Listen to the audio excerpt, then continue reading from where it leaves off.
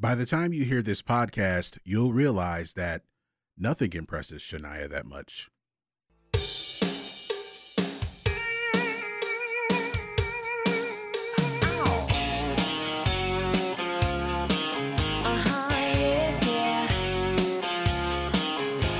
I've known a few guys who thought they were pretty smart, but you've got being right down to an art. You think you're a genius, you drive me up the wall. You're a regular, original, know-it-all. Oh, you think you're special. Oh, you think you're something else. Okay, so you're a rocket scientist. That don't impress me much. So you got the brains, but have you got the touch? Now don't get me wrong, yeah, I think you're alright, but that won't keep me warm in the middle of the night. That don't impress me much. Welcome to By the Time You Hear This podcast. I'm Greg, the rocket scientist. I'm Ben, the guy who wants to be Brad Pitt, but I'm not. Thanks, Shania. Thanks for reminding me. We'll never measure up, unfortunately. You never what? We'll never measure up. Oh, no, not even. No way. All right, so everyone, welcome to the podcast. Thank you, everyone who's listening and continuing to listen so far. We definitely appreciate it. This is episode 128. Hey. The number that comes after 127, according to math. And it comes before 129. So Yeah, it's fun a natural fact. number. Yeah. If you want to tell people where they can find us, because you're just gushing with you're just ready to burst because you're so excited to listen to this podcast. Ooh. You can tell people they can follow our Facebook page, facebook.com/by the time you hear this, you is spelled YOU. We're on Instagram, the gram or IG or whatever the kids call it nowadays, at by the time you hear this, but you is spelled with the letter U because We're urban. yes, we are. Excuse me. Yes, we is. Is. That's also the same spelling for our email address by the time you hear this at gmail.com. Send us your comments, questions, concerns, show ideas. And if you're an independent artist, we'll play your music for absolutely free. And if you want to follow us, well, listen to us on the go. Of course, this is a podcast. So you want to listen to it on your mobile device, put your earbuds in, and you still have to go into the office and you want to avoid that annoying coworker who just happens to wear his Herschel Walker jersey into the office. Yeah. If I were a Georgia fan, that would hurt. So you want to avoid that guy. You can listen to us if you have an iPhone, we're on the Apple Podcast app. If you have an Android, we're on the Google Music app or Google Podcast app. Ben can answer that question better than I can. We are also on different podcast aggregate apps such as Castbox, Overcast, Auto Radio, the Podcast app, Play.fm, Castro Podcast, Pocket Cast, Satchel Podcast Player, TuneIn Radio, and Spotify. And if you're looking for a search engine for podcasts based on subject matter, you can find us on listennotes.com. On our last episode, we talked about two-tone music out of the UK, or two-tone records. And if you search two-tone, then you should be able to find our podcast because we talked about it. And I used the phrase two-tone in the notes. Mm-hmm. If you can't find it after that, then I don't know what to tell you. We've given you so many options. There's really no excuse. So let's get into it, man. We last did a podcast that was last Thursday. I think so. The Um, days blur together, man. yeah, Just they so much, really are. man. They really are blurred together. Um, so not a whole lot has happened. Well, the anyone excited about the VMAs? That's still coming up.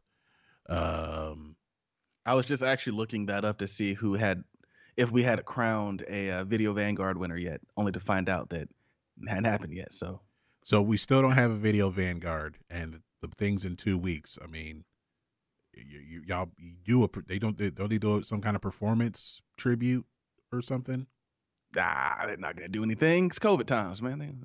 They're just gonna hand out the award and cue someone from their house. Okay. That's all it's gonna be. Cue someone from their house. Well, I don't know if this is Bella Thorne a singer? Bella Thorne is whatever you want her to be. Bella Thorne, I mean, she was a Disney star, so yeah, literally whatever you want her to be. Okay. 'Cause I went to Billboard, and one of the headlines I see is that she's the first person to earn $1 million on her first day on OnlyFans. What? Yeah. I don't know what to say. She might be the first. I think she's the first Disney star to do that. And Billboard confirmed this, so I don't know if that helps her with her music career. I don't know if she is a singer, but after only 24 hours on OnlyFans, she had made $1 million. Well, I mean, and I'm ashamed to say, on Reddit, this is what they've been waiting for. Like, this is, I don't know if you've seen that meme where it's just like Mr. Incredible, and he's putting the thing on like his go time. That was her fans. That was her fan base. They're a sickly bunch, but that was her fan base. Well, apparently she did her first video was like, I don't know, she stripped or something. And wow. And then it crashed the website. It crashed the website. Oh, yeah. Oh god, I bet the other chicks on OnlyFans are like, really? Really? She is charging $20 a month to subscribe to her OnlyFans. They would have paid $100, Greg. I'm not even kidding. They would have. I haven't been on Reddit much. So she set her sights too low. Is that what you're saying? Oh yeah, they would have paid. They would have easily paid $100. I guess I just haven't been on Reddit enough because I'd never heard about this. But yeah, they would have paid $100. Like she could have been a billionaire. This is insane. This is real true reaction. So this says she's using OnlyFans as research for her next indie feature film.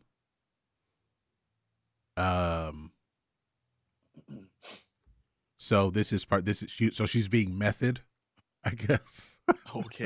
Okay, Daniela Day-Lewis. So that's she hilarious. So she does have a song. She has a song called "Bitch, I'm Bella Thorne." This is great. Oh, this just keeps getting better. No, it like, you know how like with these articles they say the such and such singer, so they put one of their songs, like, and so the such and such singer and the such and such is the song. In this article, it says the "Bitch, I'm Bella Thorne" singer. This is insane because like what's so funny is she was on the show, so we all know who Zendaya is. She starred opposite Zendaya in a show called it's a show about dancing. Shake It Up. The name of it. Shake It Up. Yeah. She stars opposite Zendaya, whose like career has gone the complete opposite. Like oh man, it is weird. But then again, no offense to anybody, she is from Florida. And it's just kind of like, you know what they say about chicks from Florida, man. Like, it's just. And this isn't even her first venture into adult content. Oh, I didn't know that. I just knew a lot of her fans were waiting, man. Last October, she received the Vision Award at the 2019 Pornhub Awards for her directorial debut project, Him and Her. There's a Pornhub Awards? I didn't know that. Huh. So, yeah. You know she was in a Tyler Perry movie. Was it also with Eugene Levy? I don't know, but that would make total I sense. I Nah, feel like she it was was in that one. Boo. I think one of the Boo movies. Oh, Yeah. okay. This is so funny, man. It's just like I'm looking. Oh god, just completely different, man. Just completely different ways. It's funny, because it's usually like they're talking about like, yo, she just. I'm gonna stop. I'm gonna stop. There's enough division right now. What is it about her? I don't know. I really don't know. I don't get it. Because I don't get it. she's, I Yeah, mean, she average. Yeah. crashed the website. I mean, like, is her fan base that? Uh, Like it's I something I said, never dude, they would have understand. paid 100. She undersold herself. They would have paid 100 easily. She's made $2 million in less than a week. Yep. They would have if they would 100, well worth it. They would have paid it, Greg. I'm telling you. These people are crazy. So I mean, she'll if you probably got the make guts, $4 million a month. I mean, because I don't know if there are going to be any new subscribers, like a big rush, just like it was on the first day. But Mhm. if they keep that subscription, yeah. she can make Man. at least $2 million a month. And I mean, she's still average. a working So she actress. might make So 3 or 4 in the first month. does she even really need the money? Is this just like shopping money?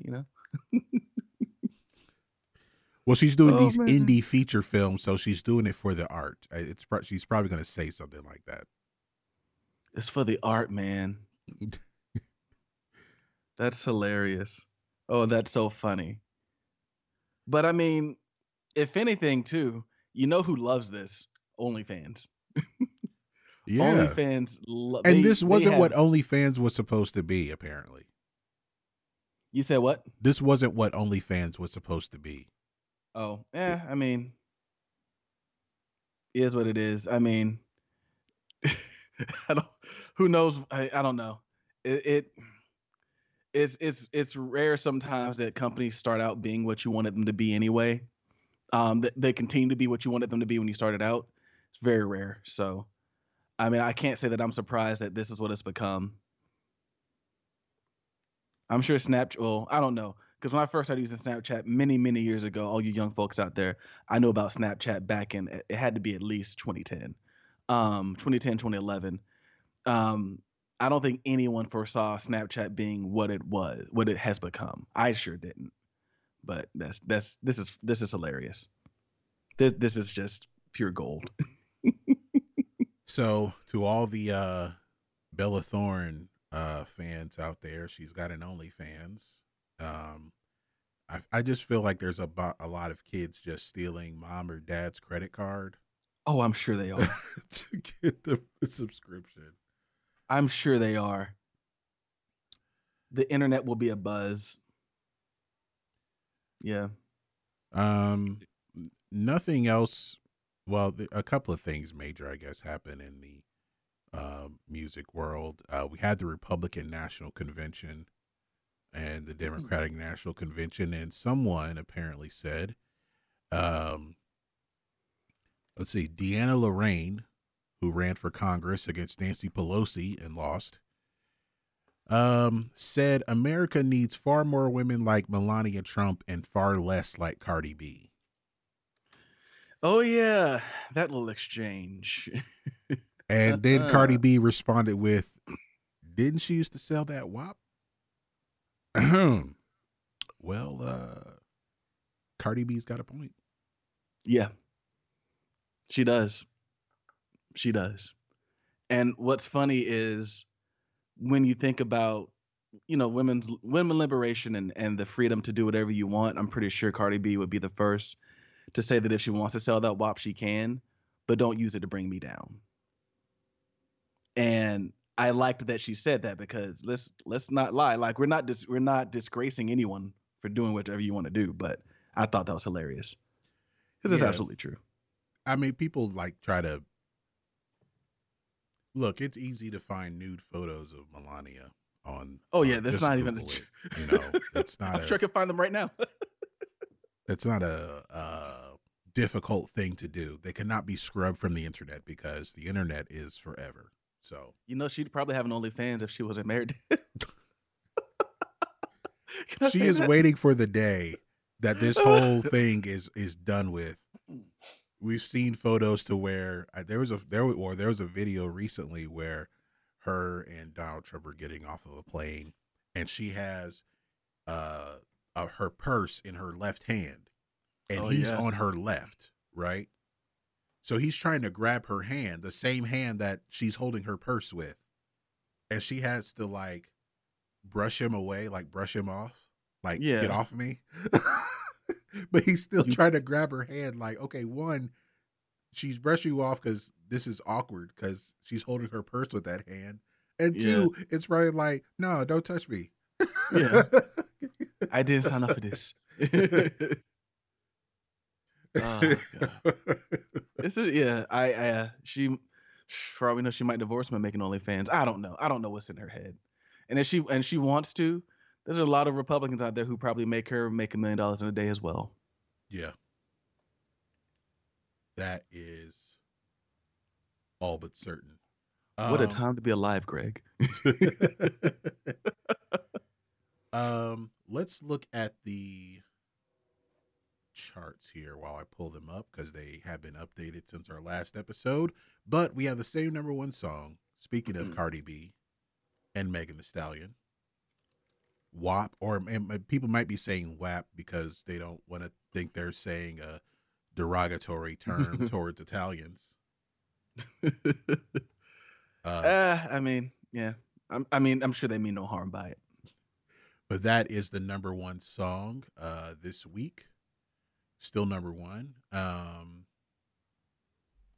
me just. Would you say it's still the one, Greg? Huh? Yeah. Like that, right? Oh yeah, we're They'll get it. We're far from that segue, but people will understand.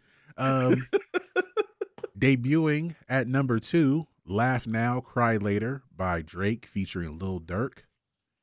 In which Drake quote unquote disses Kanye and Pusha T. Okay. So you got that. I'll check it out. I And bet it's weak. And I called Drake the perpetual Kentucky recruit, but in his music video, he pretended to get drafted by the Toronto Raptors. Oh man, so what is he now? Because I always used to think him as like the Raptors super fan, but now he's the Raptors second round pick. Because there's no way you take him in the first. No. He's got no jumper. He has no handle. That too. We know he doesn't. Well, I think play he does have a defense. jumper. I think I saw him hit a jumper, but yeah, no handles. Yeah, he's an undersized power forward. He's a 6-foot power forward. So he's a Quincy Acey. He's PJ Tucker. Ooh, I don't know though, because PJ Tucker's actually pretty good.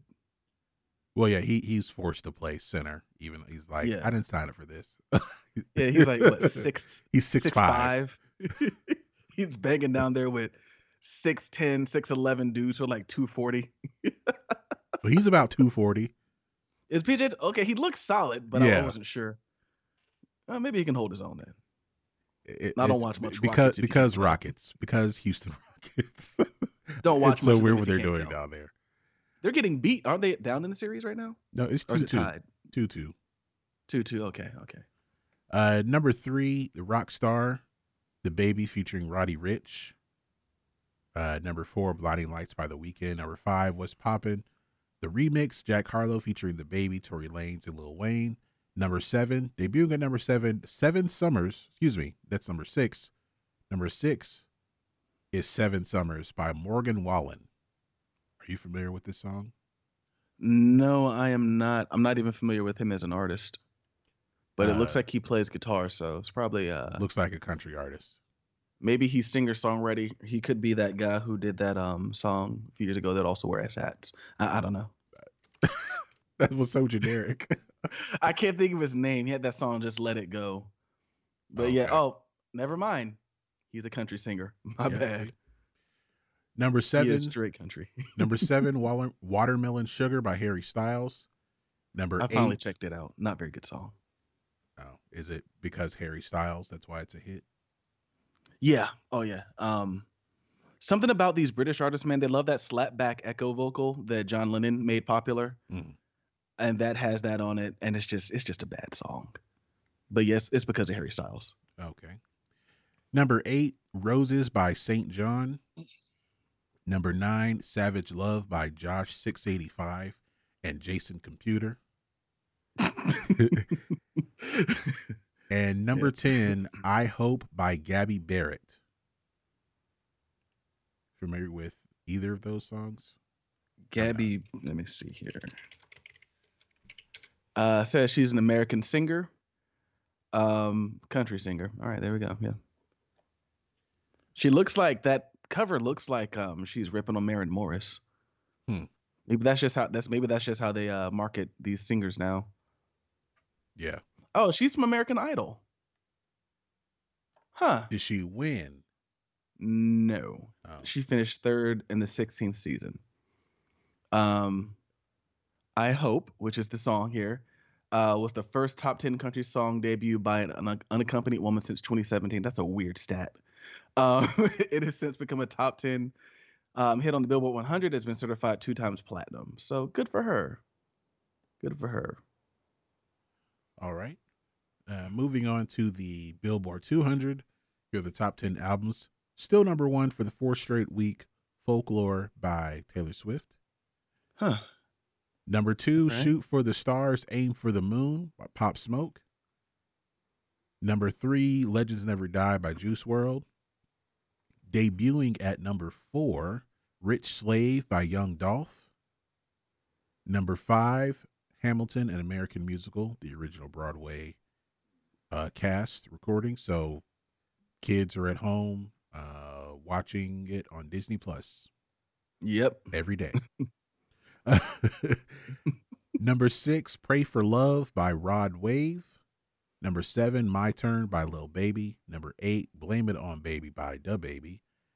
Number 9, we didn't mention him last week, but he's back in the top 10. Hollywood's Bleeding by Sirius Malone.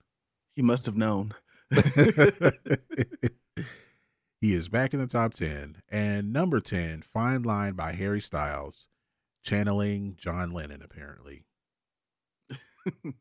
I mean, it's an easy thing to do if you're from the UK. I mean, it's pretty safe. Yeah. And let's look at the Artist 100. She's number 1 again. Taylor Swift holds on to the number 1 spot. Number 2 last week. Number 2 this week, Juice WRLD. Number 3, BTS. So this week they got a phone. One phone. They all share. Everyone's sharing it. So that's what they get for their hard work. Number 4, Morgan Wallen. He has a top 10 song, so I guess it's good. I don't know. Welcome to the top 10. Number 5, he has a new song out. It's number 2 on the charts this week. Drake. And he got drafted. And he got drafted by the Toronto Raptors. Yeah. He's going to play in the H League. That's a step below the Damn, G Greg. The H League? League. He's an undersized power forward. He's 6 Well, feet they play tall. their games at the YMCA? They play them at they are fancier than that. They play them at, LA Fitness. Oh, okay, they show up in that T-shirts with H on them. Oh god. Number 6, this is only his second week on this chart ever. Young Dolph. So he was unranked, of course, last week, but as we told you the rules, he has a new album. So he's in the top 10. Number 7, Harry Styles. Number 8, Pop Smoke. Number 9, The Weeknd. And number 10, down from number 6, Megan Thee Stallion. And despite having the number 1 song, Cardi B drops to number 13. And I want to see, we should have they're actually on this list pick. Like just someone like they're actually still on this list. Still in the league. Nirvana moved up 5 spots. What is happening? Let's see here. Let's see what happened with Nirvana in the last week.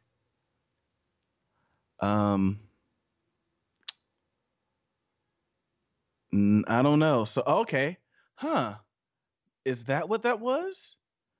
Okay, so apparently there's a dramatic. I've seen this trailer and I never picked it up.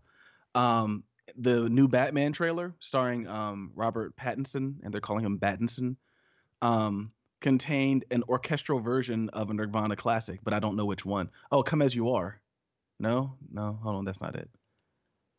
But It apparently, wasn't. whichever song it was, Something in the Way is the name of the song. I'm not familiar with Oh, it, it but was. apparently, Oh, I'm familiar with that song, but it oh wasn't yes, the by. closing track on Nevermind. Okay, It wasn't by Hidden Citizens, no, and I don't think we should care.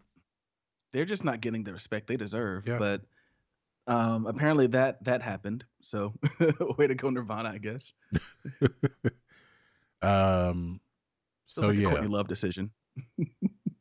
That doesn't sound like something Chris Novoselic and Dave Grohl would do. That sounds like they were like, "Are you kidding me? She did what?" Like, no, we didn't approve that. No, like, yeah. Yeah. So those are the charts. And I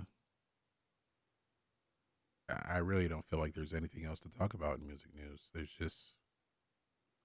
There's not a whole lot going on. I mean, TikTok has revealed their user numbers in Well, yeah, the because they got the whole cell thing going on. So and the president's trying to ban TikTok. hmm I think because he found out Sarah Cooper is making TikToks and using audio and making fun of him. I feel like that's the only reason. If it's not that, if that's not the reason, I would be surprised. I had always heard it was because of what they did to his rally. They all got together, asked for tickets, didn't show up, and that really just what did Peter Griffin say? Ground his gears. I could So- see that. I could see that as well. And he's like, "What is this TikTok? I don't know what it is. They don't like me. I don't like them." Because that's his thing, Because he likes QAnon because they like him. So, He likes anybody that likes him. hmm The Nazis like him.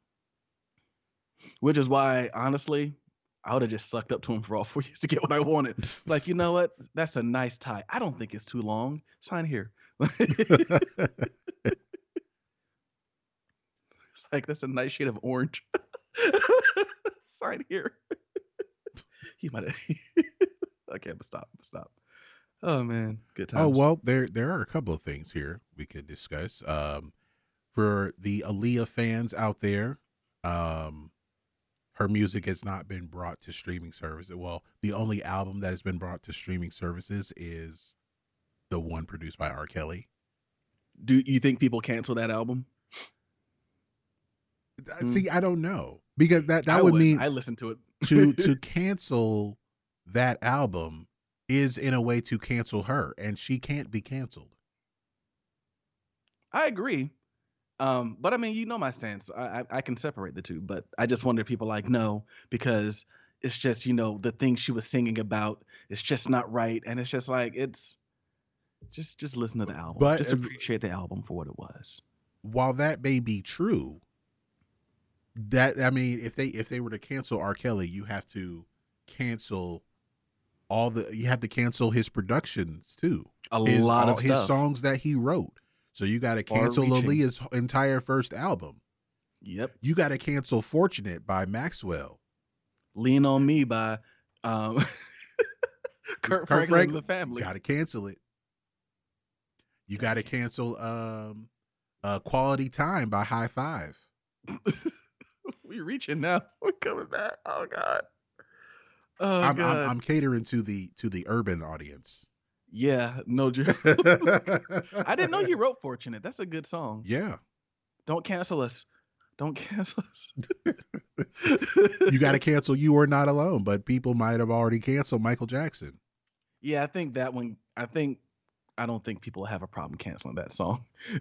If I'm just being honest. Yeah. So the estate for Aaliyah is in talks to bring her music, the rest of her catalog, which is only 2 other albums, and Yeah. a couple of soundtrack songs to streaming services in the near future. But people they've been waiting for a long time for her Yeah. music to come to Her I think streaming it's her services. uncle that keeps it away. Oh, That has some people said control. it's her mom. One of the things I heard is her uncle because he also has control of a fair amount of JoJo's catalog, the Oh, R&B singer JoJo, it is her uncle, Barry and Hankerson, that's the founder of yeah, Blackground. yeah, Yes. and that's why her stuff's not on there. So like her first album, but the first album by JoJo that had Leave Get Out is not on Spotify or any streaming because same reason for Aaliyah stuff. He just he's hanging on to it tight. Um, there have been some numerous false starts according to this article that there was a greatest hits collection that was pulled just hours after it appeared on iTunes.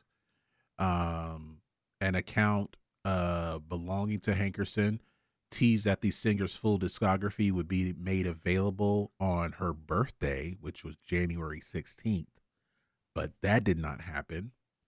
And there's a tweet from the Aaliyah Twitter account that says, "We are excited to announce that communication has commenced between the estate and various record labels about the status of Aaliyah's music catalog, as well as its availability on streaming platforms in the near future. Thank you for your continued love and support. More updates to come."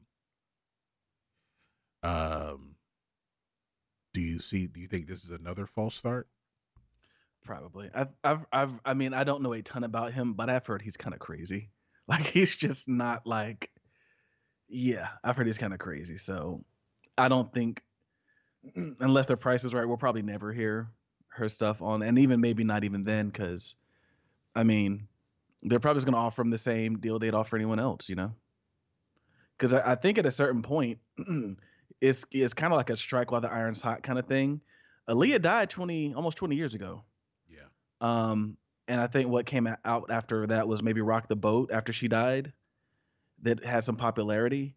But like she hasn't been hot in a long time. And I think the people who remember her and still like her and listen to her are probably gonna move on. I mean, No, I mean, I think you underestimate her fan base. I hope I am then, because I mean I'm sitting here attributing like, hey, this would be like them holding like the immature catalog hostage. It's like we care, but do we care that much? Like how are you going to tell somebody who died but who was born after she died? Oh man, you don't know. There's this chick named Aaliyah. She changed the game. Like she was singing over like kind of like hip hop beats, and she had this hip hop style. Because if you think about it, like yeah, Destiny's Child sung over hip hop beats, but they didn't have hip hop style. They still dressed like R&B singers. Like she dressed, and that's what made Aaliyah so hot. Like she dressed like that. She had on like the streetwear. She would wear the sunglasses. She had on the like she. It was really cool. That was her thing.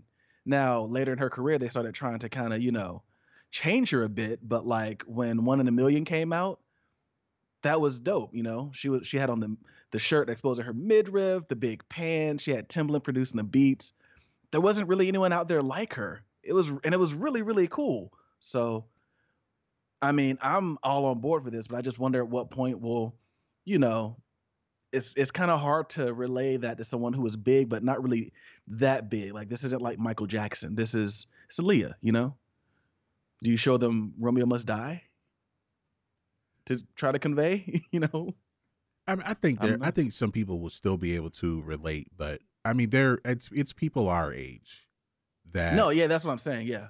still like celebrate. Like, I mean, look, there's a group of people who still hold a candle for Aaliyah, and they hmm still hold a candle for Lauryn Hill. No one on this podcast clearly. Look, it's hard.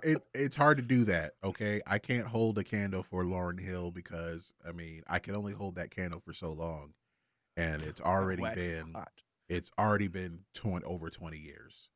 I Uh, imagine that wax gets hot. It's gonna burn your hand yeah, pretty soon. yeah. The candle has burned. I'm holding the wick with my fingers, with 2 fingers right now. That's how long I've held that candle. Good luck. Um. Got her. So, yeah, that's enough. We've talked enough. Okay, so Ben, tell us about your earworm of the week. All right, so there's a band called Anberlin, and the bio says they're broken up, but I mean, you said you saw that they're gonna be playing the show, so I don't know. But their singer has a side project. I'm gonna call it a side project at this point because we don't know if they've broken up or not. Called Anchor and Braille. Not nearly as popular as Anberlin was or is. We don't know, but still really good stuff. It's way more synthy, alternative type stuff. This one's called No Ordinary. I mean, it's really good. I mean, it's really like it's almost kind of like Anberlin, just with synth. So yeah. All right, so this is No Ordinary by Anchor and Braille, and we'll be right back.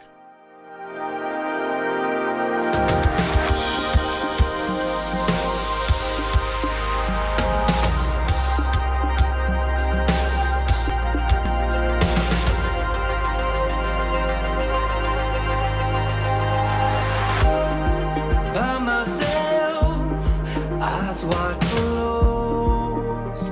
I can fall asleep tonight, knowing you out there too.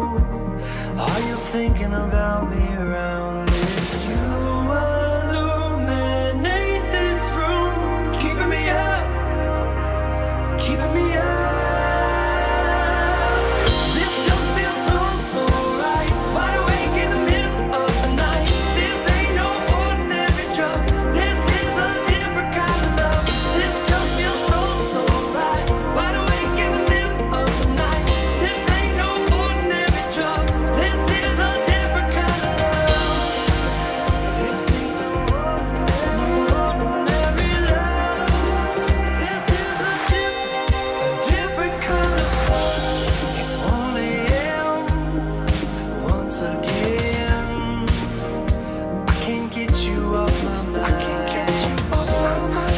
You get me up on my feet. There's something different here this time. Illuminate this room, keeping me up, and keeping me up. This just feels so right. Wide awake in the middle of the night. This ain't no ordinary drug. This is a different kind of love. This just feels so right. Wide awake in the middle of the night. This ain't no ordinary drug. This is a different kind of love. This All right, that is No Ordinary by Anchor and Braille from their album Tension. And you can find that on our BTT YHT Earworms playlist on Spotify right now. Just got some news here, Ben. I know it's All not. We talked about the NBA draft on the last episode, the draft lottery, but it looks like the Lakers and the Clippers have voted to boycott the rest of the season. What? Over the recent shooting in Kenosha? Yeah. Holy crap. Oh, wow. This was supposed to be LeBron's year. That there must be some very, very strong feelings. This Yikes. is from Shams Charania. who y'all Oh, may know he's from- legit. He's pretty yes, legit. from The Shams is Athletic. pretty legit. He says, according to his sources, the Lakers and Clippers have voted to boycott the NBA season. Most other teams voted to continue. LeBron James has exited the meeting. There was a meeting where all the players in the bubble came down to discuss what they wanted to do. So, yeah. I bet you there's that one team that's like, man, this is our chance, man. LeBron, with LeBron going, this is our chance, man. So I see on Twitter, Bucks winning it all. That's if they don't decide to sit out. And of course, like Kawhi doesn't care. He's like, well, I mean, I'm still technically a defending champ, so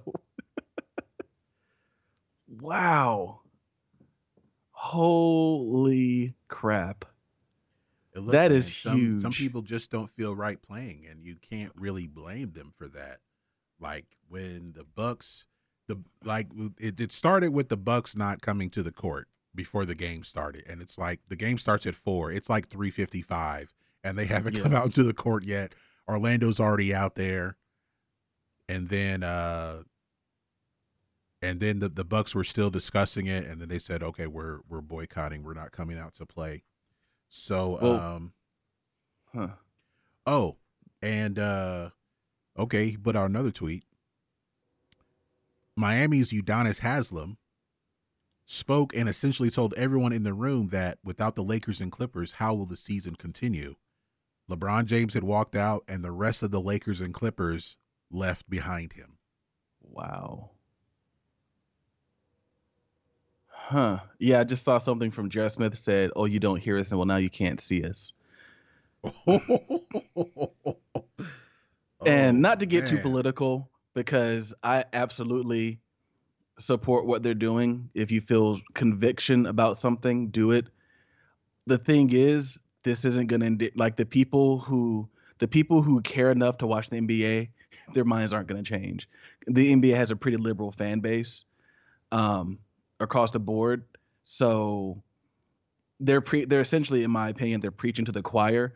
Where I think this would have a huge impact would be the NFL, but I don't think the NFL is brave enough to do this. I just don't think they are. Jerry Jones ain't doing this. No offense, I know you like the Cowboys, but Jerry Jones ain't doing this. Sean just put out another tweet. He said every team besides the Lakers and Clippers voted to continue playing. LeBron said in a meeting he wants owners to be more involved and take action. So he wants the owners to force their hand. Everybody ain't you, LeBron. But I mean, this is more complex than just on the surface level. I do think it should be a choice.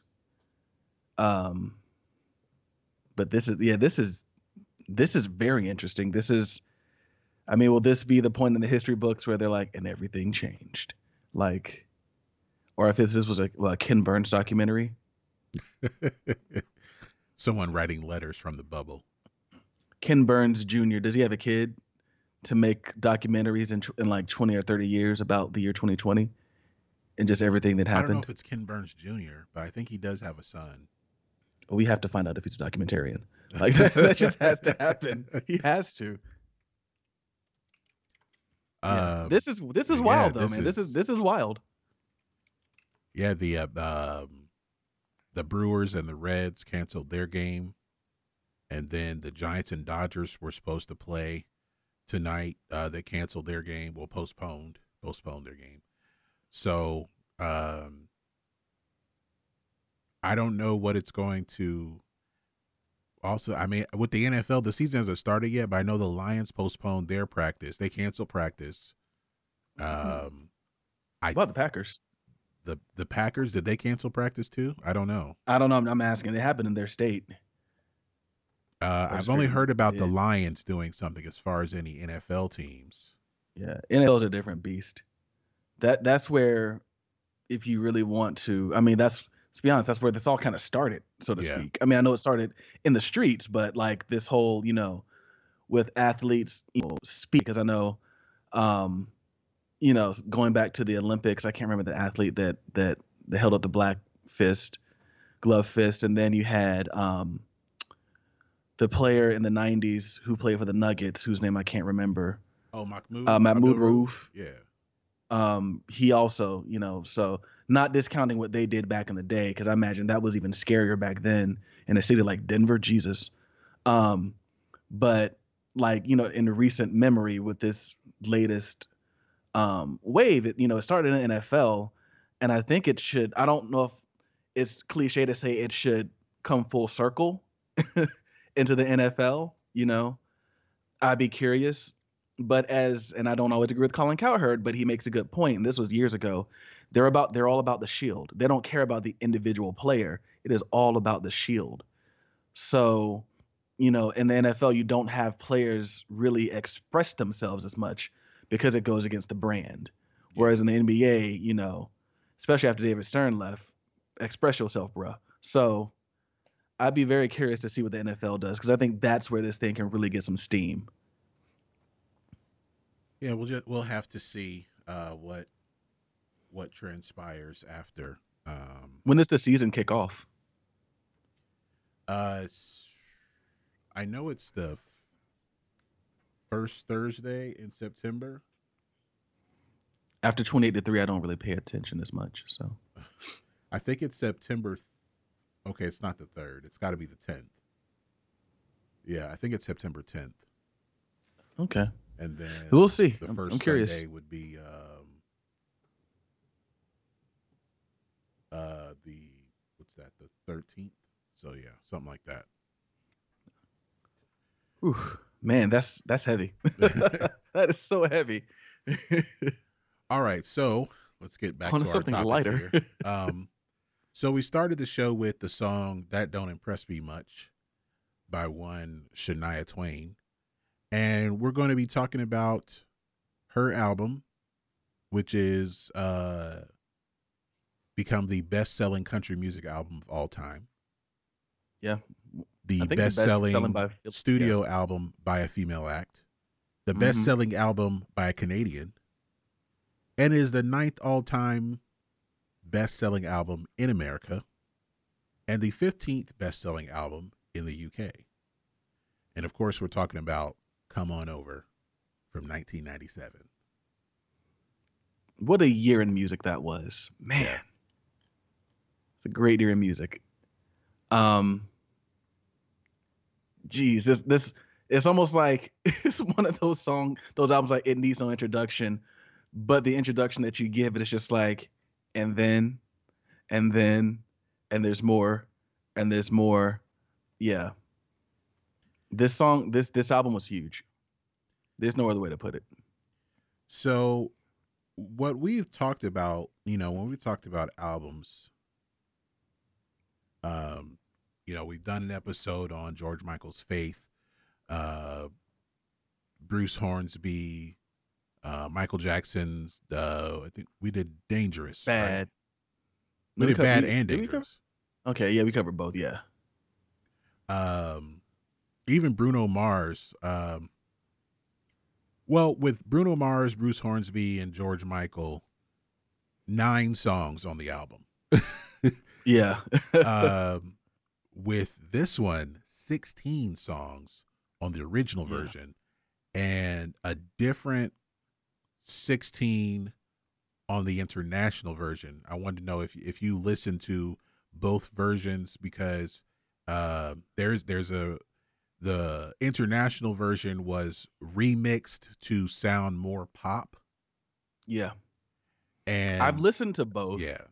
Because I heard the pop version, I guess, of That Don't Impress Me Much, and I hated it from the beginning. Yeah, with the dance hall, not dance hall, but the house beat to it, kind of. Yeah. Yeah, I don't care for that. But then again, I am a little biased to live instruments, so yeah. But I mean, that's this album is one of the biggest of all times. You've got a country singer with international appeal. And on top of that, you've got a producer that is, when he comes onto this, he's already one of the most accomplished and successful producers of all time. Yeah. So it was just just to kind of give you an idea. So Robert Mutt Lang, the British producer who produced this album, just to kind of give you an idea of what he has done before this. He's South African. Oh, he's South African? Yeah. Oh, I you know what? I knew that because when we looked it up, I was like, oh, he's from Rhodesia, Northern Rhodesia. And it made me think about something Bomani Jones said a few years back about something that I'm not going to talk about because I'm not going to give this person credit. We'll talk about it offline. But okay. I remember reading that and be like, oh, that place doesn't exist anymore. It's not called that anymore. Yeah. So he produced Highway to Hell, by a little band you might have heard of called AC/DC, Oh, and also produced Back in Black. He basically, I mean, you could say he was the Smokey Robinson to Def Leppard yes. because everything that was big for them, he produced. Brian Adams, Michael Bolton, um, the Cars. Like it wasn't like this was just some guy off the street that they brought in to produce this album. And oh, we hope it gets big. No, he was, Oh, one of the. and for those, he did not peak here because since then, Oh no, no, no. Nickelback, Maroon 5, Muse. Yeah. So he's And these were hit albums too. also he produced tracks for the Backstreet Boys, Celine Dion, Britney Spears, Lady Gaga, Huey Lewis and the News, Billy Ray Cyrus, I believe he was played by Reba McEntire. God, what was his name? The guy who played all the nerds in the 80s. Anthony Michael Hall played. Yes, played Anthony him Michael in Hall the- played him in the the movie. The VH1 version. movie. The The VH1 original VH1 movie. Yes. Yeah.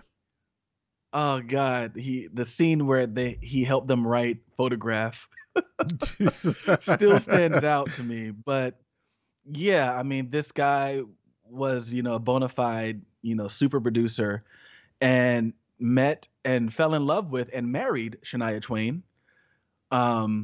So, of course they come together, they make good music. They do eventually, it does not end happy. If I remember correctly, he cheats on her. Yeah. And they end up getting divorced later down the road, which honestly I didn't know about maybe until about a year or so ago.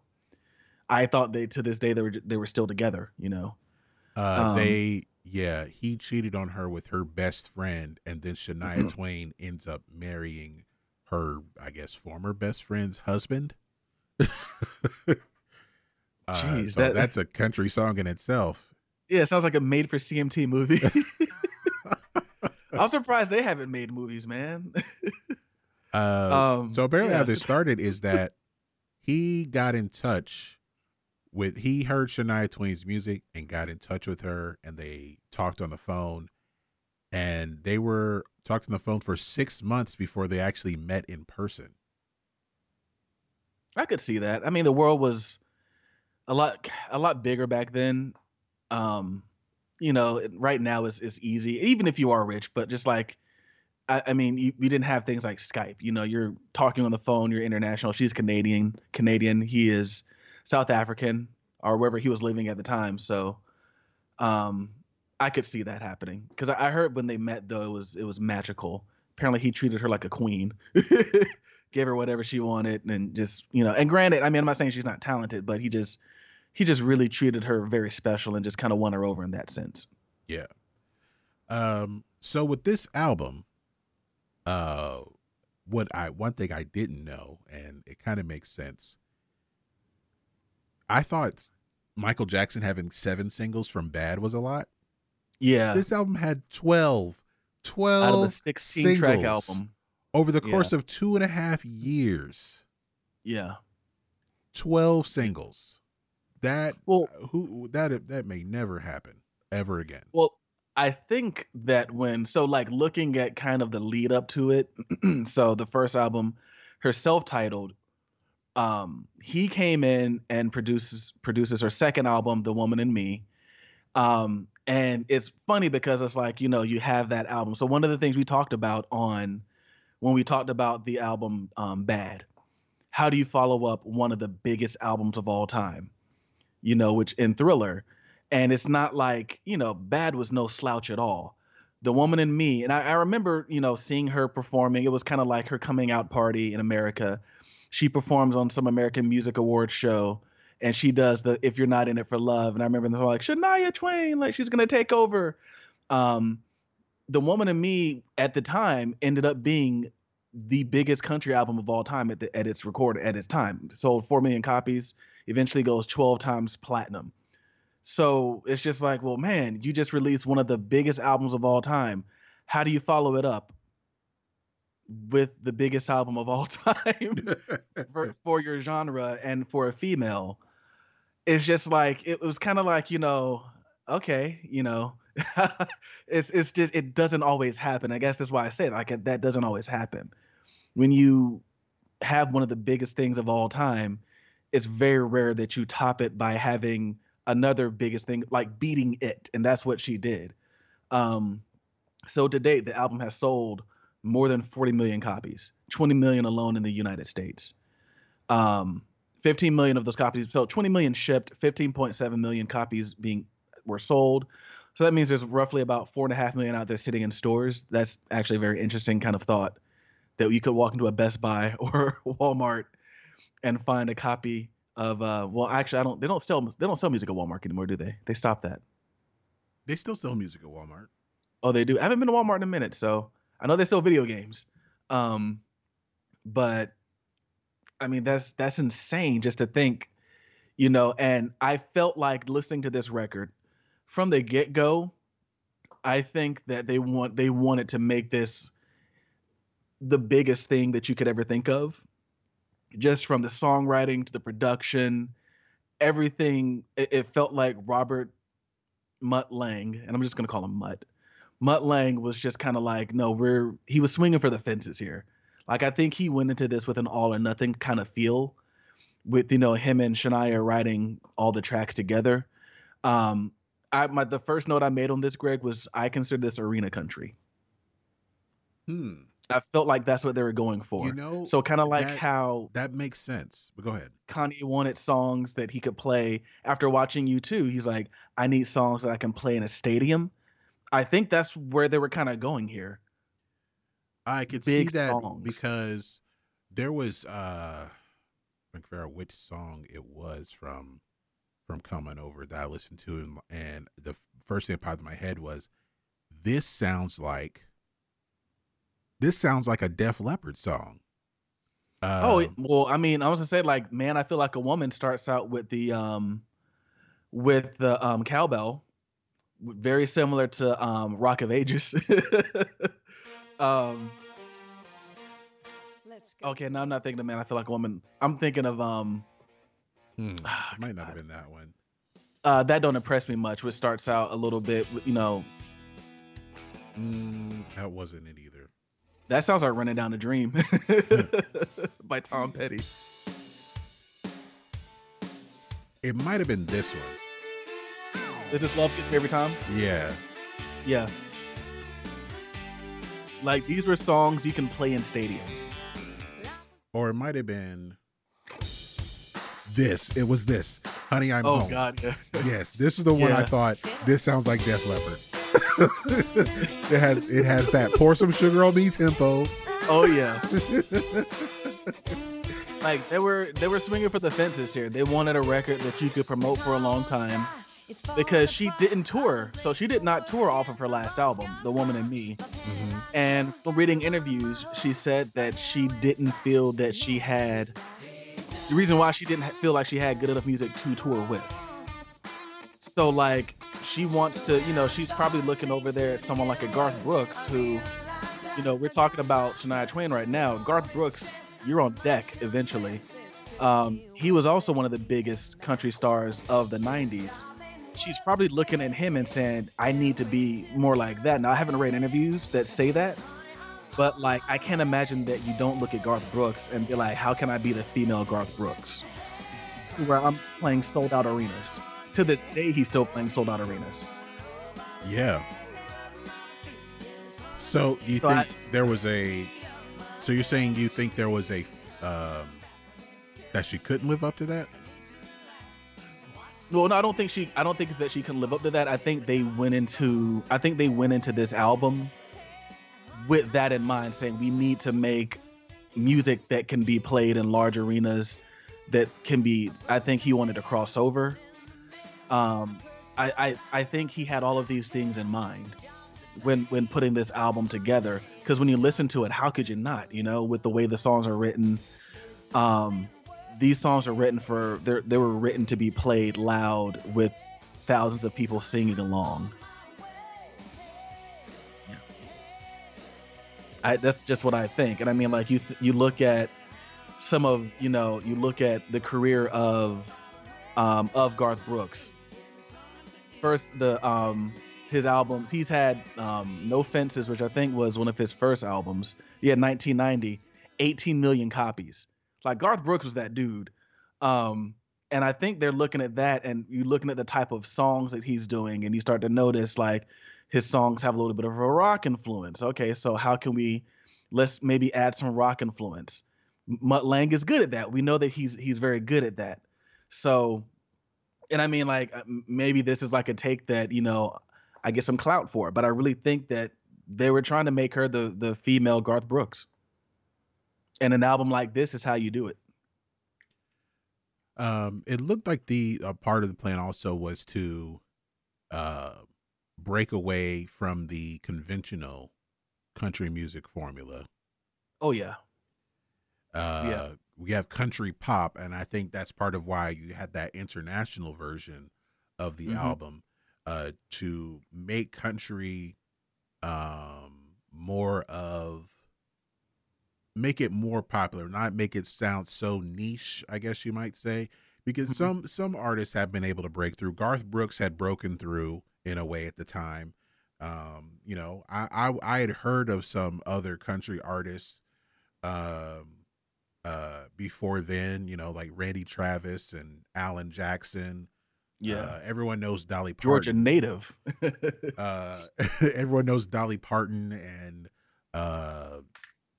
I guess you could say Johnny Cash was there too. Yeah. Who's another one? What country Travis singers Tritt. back then? Yeah, Travis Tritt, George Strait, Clint Black. Yeah, to a degree, Billy Ray Cyrus. Billy Ray Cyrus, yeah. They're just thinking of someone with crossover appeal, of course. Yeah, and I think like with some of them, like with Billy Ray Cyrus, for a long time I would consider him a one-hit wonder, I get, as far as pop goes, because he had the one song to cross over. And I think at the time people looked at country artists when they broke through maybe as a novelty act. Yeah, I think a little bit, because it's and really all music is like this, but it has its own style. And of course then there's the backlash. And this is going to sound weird coming from, two guys who talk about being urban, but there's a little bit of a stereotype for your country music fan, and you can look no further than how Billy Ray Cyrus looked back in the 90s. He had a mullet. Mullets are not considered cool. Let's just be real. Mullets are not considered cool. In 91, yes, they were, especially in Canada. Or if you played for the Philadelphia Phillies. Oh, goodness. But there's the stereotypical, country music fan is, someone who's lower income, because, country music for the most part is blue collar music. So you're taking this music that is essentially going through a transition. And I really don't want to think that this was the transition into bro country that we have nowadays, because I did read and hear some people who, kind of compared this album as paving the way for like an artist like a Taylor Swift, with them being two female country artists that really crossed over to having this huge mainstream pop success and never really quite looking back.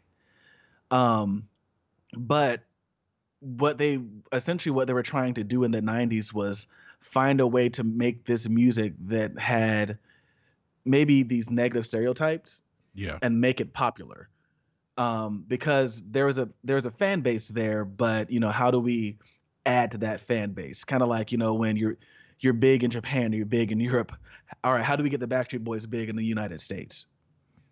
We got to start appealing to a wider audience. So you get songs like Man, I Feel Like a Woman, that is catchy. It's got a twang to it, but if you take out some of that twang, maybe you can, that's a pop song. Or even kind of skipping around here, a song that I think had huge crossover success, You're Still the One. Yeah, that's so this is Man, I Feel Like a Woman. It's got a nice little steady beat, but you don't really hear the fiddles and stuff until like a little bit later. But you get that nice little catchy hook. I wouldn't be surprised if Mutt Lange wrote that. I really expected looking to see that he played everything too. I really did, but he did not. He just did some background vocals, it looks like. With this one, I think this was the first song I heard, and this was actually the 8th single at the time. So the album had been out for a year and a half at this time. But one thing I do remember about this particular song, the homage to Robert Palmer's "Addicted to Love." So very interesting imagery there, because I also was reading that this is a low-key feminist album. Because there's a lot of tropes that she took and made them work for women, and looking at, and putting them through like women empowerment. Like, man, I feel like a woman. Making it, making it cool. I'm a woman, or that don't impress me much, or even the song that sounds like the Honey, I'm Home. A lot of these songs kind of have a woman's empowerment kind of feel to them, and I was like, oh, okay, I kind of see that too. This was I see where you're going there as far as like because you can just look at the titles. I'm not familiar with all of the songs, but you do have "Man, I Feel Like a Woman." If you want to touch her, ask. Yeah.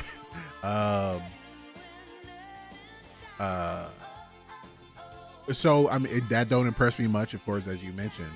So there was that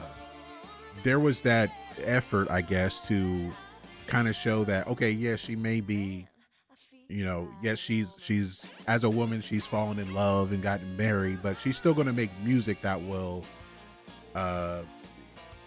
she's not just going to be she's not going to fall into the background or she may have the super producer husband, but it's not like he's going to dictate everything that she's going to do with her career. Yeah, exactly. So all that comes about in the music. I would agree with that. But yeah, this is the first song I heard, and the album had been out forever at that point. I thought that was pretty funny. For me, it was from You're Still the One was the first one that I heard. Which apparently she was not 100% comfortable with power ballads. And I refer to these songs as proving songs, because this is where, as a vocalist, you kind of prove your worth because of the way that these songs are written. They typically require a lot of range, and a lot of dynamics. And I think she wrote songs that are, to this day, these songs are still being covered, Yeah. as songs that you sing to prove that you can sing. That's why I call them proving songs. And a song like this, so apparently when she was writing these, she had Celine Dion in mind. And I can totally hear that on this one, and from this moment on, she had Celine Dion in mind. And Mutt Lange was like, no, you need to sing these songs. These need to be your songs. Because she's a good singer.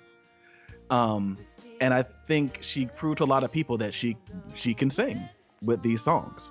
And they're enduring. You can still turn on an adult contemporary station and hear this song. Over 20 years old, you can hear this song still. And pretty good rotation. The thing with this song that I remember a lot is, I think I've mentioned this playlist a couple of times that I have on Spotify, called the VH1 All Stars. Oh yeah, this was totally. This seemed like it was number one on the VH1 Top 20 countdown for months. Maybe 6 months straight, and I'm not exaggerating. I may be way off, but that's what it felt like. Yeah, it was everywhere that year.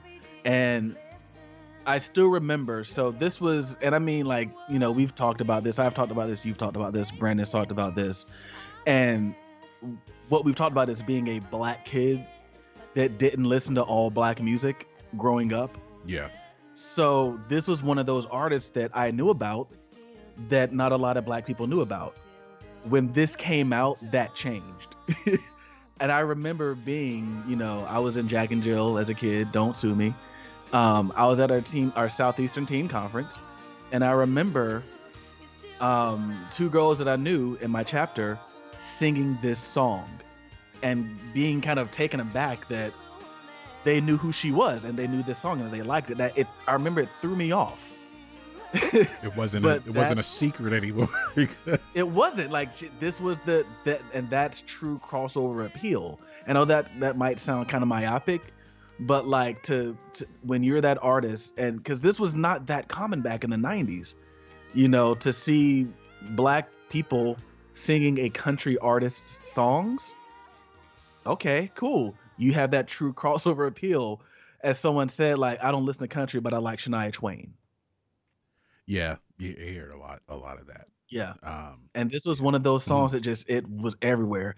And of course, the music video, of course, she's good looking. Let's just throw that out there. The videos helped. She's front and center in every video. This one was black and white. She's on the beach. The marketing machine behind this album, putting out a video like this it was crazy.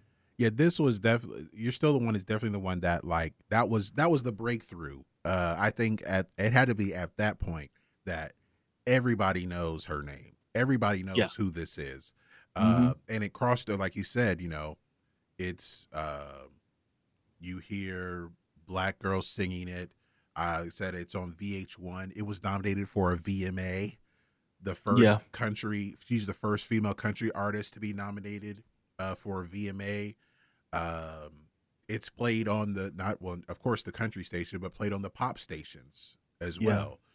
So, and when you hear it, it's a country song still, but I think the way that it was produced and put together and the content of the song is going to appeal to a wide audience. Yeah. And okay, you hear it is country, but it doesn't it doesn't alienate non-country listeners. Yeah. I think also she does a good job of, and I feel bad saying that, but she doesn't really sing with a twang on a lot of these songs. Yeah. So it's just like, it's not one of those things where it's just like, that's kind of off-putting. Like she just sings it like a singer. Not to say that it's a bad thing to sound like a country singer. And I think that's part of why there was that's why there's this international version of the album. To where it's more poppy, it's house, because like her voice is versatile enough to where it doesn't, like I said, it doesn't alienate a non-country listener. Not trying to hate on nobody. We are from Georgia, so I got plenty of people in my family with very thick Southern country accents. So not trying to hate on nobody, but she's Canadian. I mean, I think that kind of helps. Yeah, she's Canadian, which is why I maintain that you will sound like what influences you. You'll sing like what influences you. Keith Urban is Australian. Surprise! And look at how he sounds. Some people are finding that out for the first time. Yeah, some people didn't know that. Like, yeah, Keith Urban, but he probably grew up listening to country. I don't know his story, but he pulls it off well. But in her case, yeah, she's singing, in a very kind of, just regular accent. She's not really, throwing it out there, and I think that really helps her in terms of having that international appeal. I mean, I'm pretty sure there's a lot of people who thought that she was American. Okay, I want to check something out here with this international version. Okay, so you heard You're Still the One playing in the background. That's from the original. If this is the international version, I want to know what the difference is. When I first saw you, I saw playing with those brushes. That's so Nashville. Playing with brushes on the drum kit. I felt love. Got the Hammond organ coming in on the front end. You're still the one I love. Yeah. Looks like we made it. Look how far we've I don't hear a difference. I still hear the mandolin come in. Maybe there's no slide guitar, but I don't remember. Is there even slide guitar in the country version? I think there was a slide guitar solo in the original. Oh, you know what? I think there was, yeah, on a dobro. A dobro being, so there's, you had the lap guitars that, go through amplifiers. Dobros are typically, they're acoustic style guitars with metal over where the sound hole would be.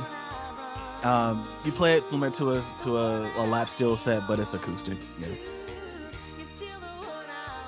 Shout out to Josh Eaton. He used to play a dobro all the time.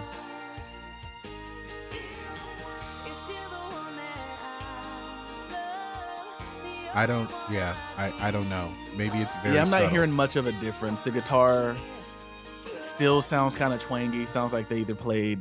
I'm gonna go ahead and be stereotypical and say they played a Telecaster, just because I just like to believe that that's all they play.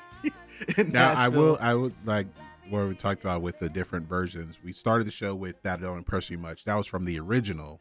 This is the international version.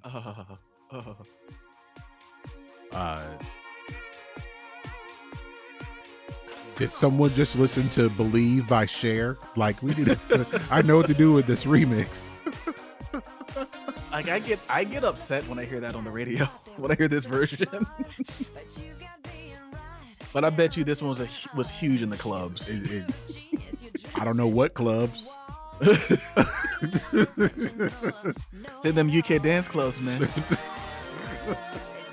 Does Canadian dance clubs too? I guess. I guess you could say a budding Chad Kroger heard this and he knew the way.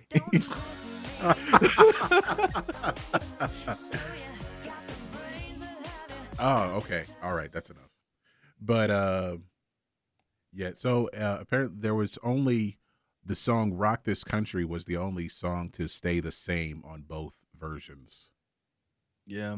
I don't know how you change that one. So I don't know.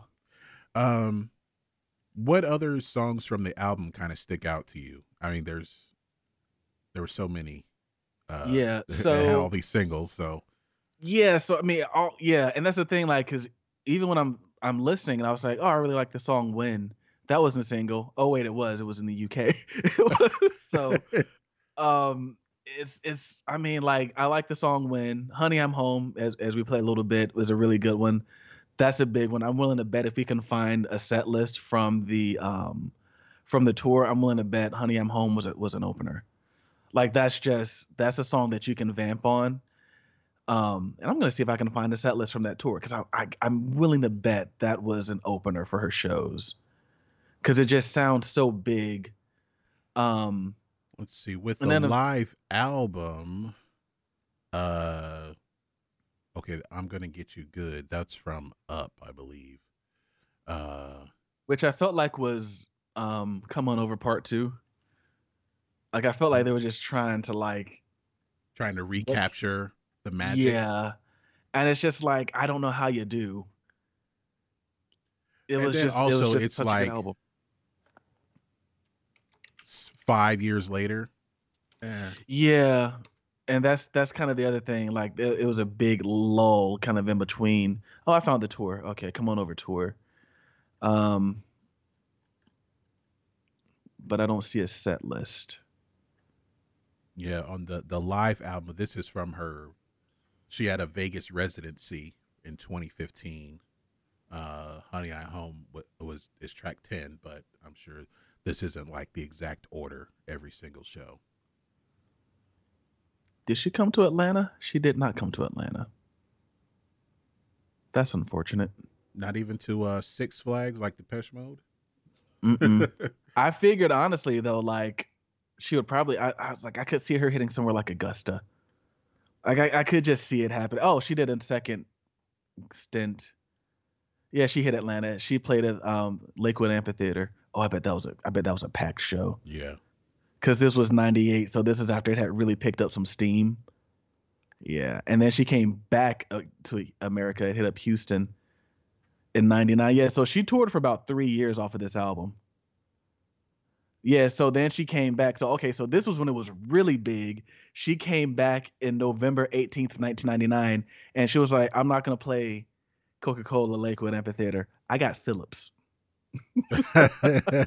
She played Phillips. That next leg, Texas Stadium, New Orleans Arena, Phillips Arena, BJCC Arena, Greensboro Coliseum, First Star Center, MCI. That's a throwback. That's where MCI So Center. that's So yeah, now she's just yeah. the Capital That's One Verizon Center, Center. right? Oh, Capital One now. Yeah, Capital changed One. again. um, so it's funny because you can just kind of see it picking up steam, Yeah. and the venues getting bigger and bigger and bigger It until looks like by the time 99 came around that, okay, now she's playing because she started 99, she played in Vegas, and then she played in Miami, and then she went to Australia and then came back to North America. Now she's playing the Astrodome. And Yeah. now, and then she's playing in Ottawa. Okay, so she did Canada for a while, then came back to America, Arco Arena, the Hollywood Bowl. Mhm. Okay, the United Center, the Palace at Auburn Hills, the Target Center. So I probably around late 98, well throughout 98, she's playing, I guess, the cities where you think they're country fans. Like she's playing Rockford, Illinois, Terre Haute, Indiana, Evansville, Indiana, That's like where Buddy Holly and the Charleston, Crickets West play. Virginia, Lexington, Kentucky, East Lansing, Michigan. So I'm pretty it's sure that's just where those Buddy like Holly and the Crickets just those country music sounding towns. and Waylon Jennings. But then once it picks up, okay, now she's playing Chicago, Boston, New The York, payouts get bigger. Portland. I mean, Atlanta is one of those places, but these were small towns, man. I mean, consider small towns in comparison. Yeah. All right, so I I mean, wasn't she'll far never play off. she'll never play a show in Terre Haute, Indiana again. No, not unless it's like the dive bar tour, like what's her name did, Lady Gaga. All right, so I wasn't far off. So she opened with "Man, I Feel Like a Woman." The second song was "Honey, I'm Home." The show ends with "From This Moment On," which I think really blew her up too, because in that song, that was the first time she didn't look like a country star. Like in that video, she has on this really nice dress. She was fully channeling her Celine Dion, which I've heard Celine Dion is like very competitive, so that probably pissed her off. But like she was like fully in her Celine Dion. So she ends with "From This Moment On," and then her encore was the only other song that I felt like before this was Arena Ready, "If You're Not in This for Love," which has a big kind of clapping But that's from part in the hook. That's from The Woman in Me, right? Yeah, but that was the only one where I felt like that was Arena Ready, because it has a big clapping part in it before the hook comes in, and then she ended on "Rock This Country." So she knew what she was doing.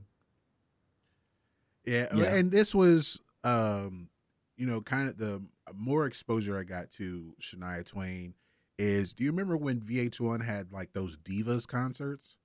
Oh yeah, she was a mainstay for a little bit. She was on there. I mean, and we're talking about the divas of the time, as far as like it's Aretha Franklin, Celine Dion, Mariah Carey. I feel like Whitney Houston was on there, or maybe they tried to get her and she declined because it's VH1 and not MTV or whatever. But I know I think Reba McEntire might have been on there, and of course Celine Dion, Shania Twain. But Mhm. I like, that's the first thing I thought of when you said that Celine Dion is looks competitive. So Oh, I've heard Celine Dion is just like yeah, she is all like she is good and she knows it. And Let me find like it I here. said, Okay. like when she wrote these two songs, Okay, especially that one, she was the had her f- in mind. This was the first one in '98. Celine Dion, Mariah Carey, Aretha Franklin, Gloria Estefan, and Shania Twain. with a guest performance by Carole King.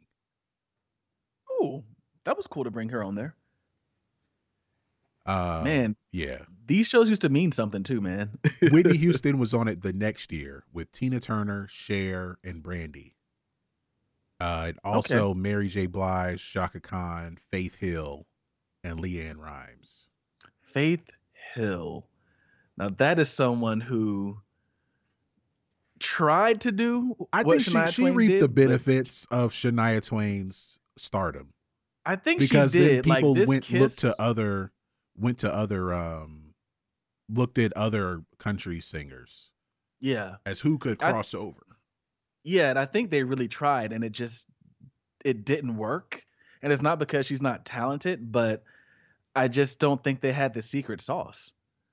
You had to have the secret sauce, and Mutt Lange knew what to do. I think Garth Brooks kind of laid down the foundation, the blueprint, and Mutt Lange was just like, I think I can do better. Not saying he did better or worse, but I mean, he basically was just like, oh no, I got this. You know what? And he used all the things he learned making some of the biggest rock albums of all time and applied it to this. I think with Faith Hill, just looking at, but like this, with Come On Over, more specifically, everything was written by Shania Twain and Mutt Lange together. Yeah. Or some combination. Maybe there's one other person. I can't pull up the list right now exactly. Oh, no, it's all of them were. All of them were written by Shania Twain and Mutt Lange together, right? Yeah, all songs were. With Faith Hill's album Faith, which I feel like is the one that was the big one. There's different songwriters for every song. Well, because she's working within the vein of how most country singers write, work. You go in and you pick from a catalog.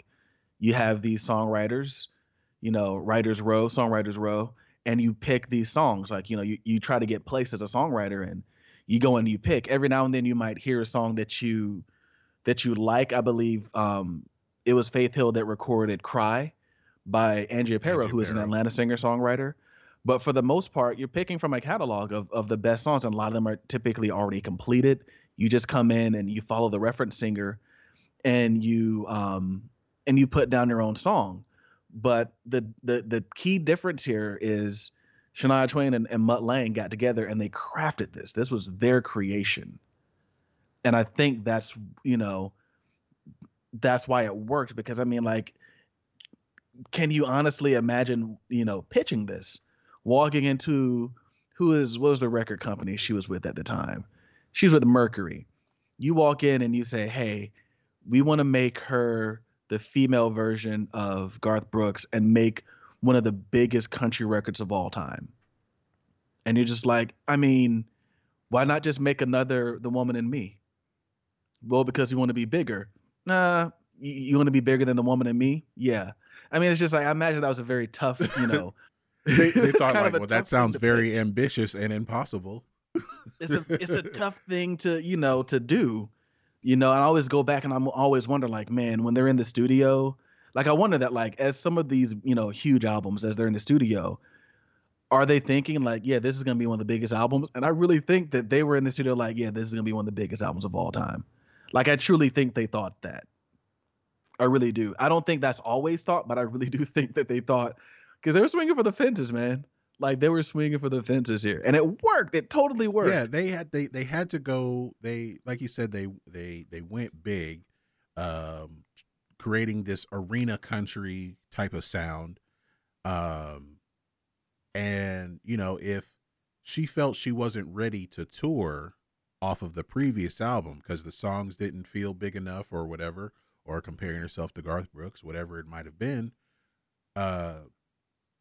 so they had to they like you said, they swung for the fences because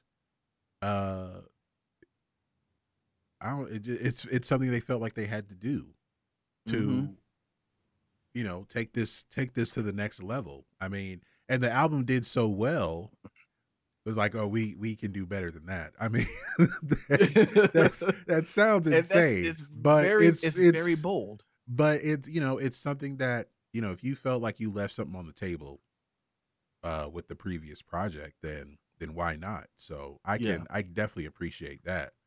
Um, It was funny too. It's like the first yeah.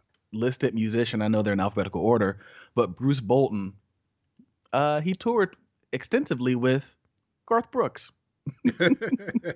So just kind of looking through some of these musicians, he went and got, some rock people.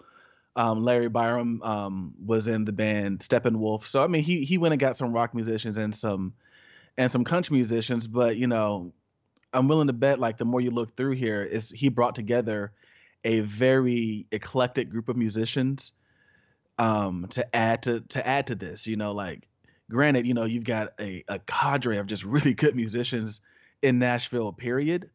But I don't think it's ironic that he got somebody who played with Garth Brooks, or he got people that were rock musicians and country musicians, because you don't want to just have one voice in the room or one type of voice in the room.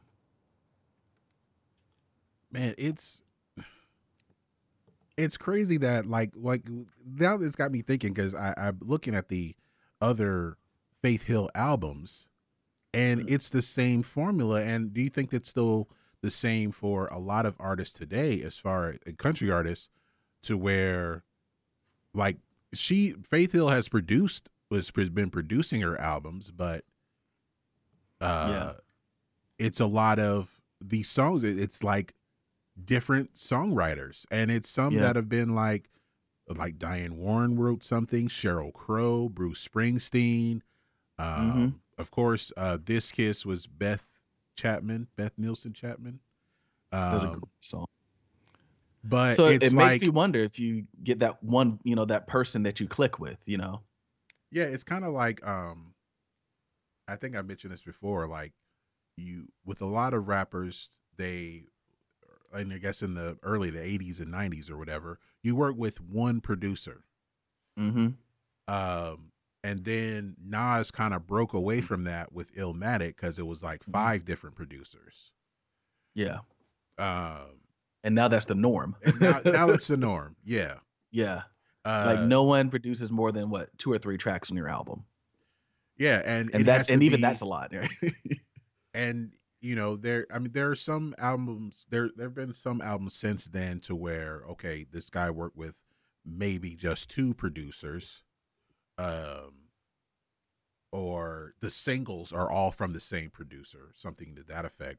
Kind of like Jay Hmm. Z working with Pharrell or Timbaland or something like that. Yeah. Um, but what do you think? Is it weird, or do you think like it's just an anomaly that this particular album, it's two people doing everything, well, writing all the music together and producing it together, all of the songs, and not just picking from a catalog? I now, in terms of, do I think that lent to a success? I do. I do think it lent Yeah, to a yeah. success because you have Mutt Lang, who is one of the most successful rock producers, and was known for giving, one of the UK's biggest rock bands its sound. Yeah, he knew exactly what you needed to do. He came in and knew this is how you create that sound that's going to push you over. Def Leppard had a lot of crossover appeal. They had songs to this day, talk to somebody and say, step inside, walk this way, you and me, hey, hey. They're gonna be like, oh yeah, pour some sugar. Like they're gonna get it. So he had the formula. And I mean, if anything, this might have been a challenge for him. He might have like, hey, I haven't conquered country, but we kind of had conquered country music, but now he really conquered country music. And I think, having that voice really kind of helped that experience, and those two voices together in the room gave you that consistency. I mean, it's kind of like what we've seen through history, where you have that one singer or that artist that works with the same producer. We've talked about Janet Jackson work with Jimmy Jam and Terry Lewis. It seems that Taylor Swift is probably following the same formula. She's working with Jack Yeah. Antonoff. Like Yep. that's become her person now. Um, for a while, Katy Perry and Max Martin, and before all of that, Shania Twain and Mutt Lange. Once she kind of got a hold of him, it's like she didn't let go. Probably helped that they were married. That probably made it a little bit easier as well. But I think there's something to be said about that artist that finds the producer that they just feel knows them, that they can work with. And they usually, we've kind of seen it just kind of works, you know?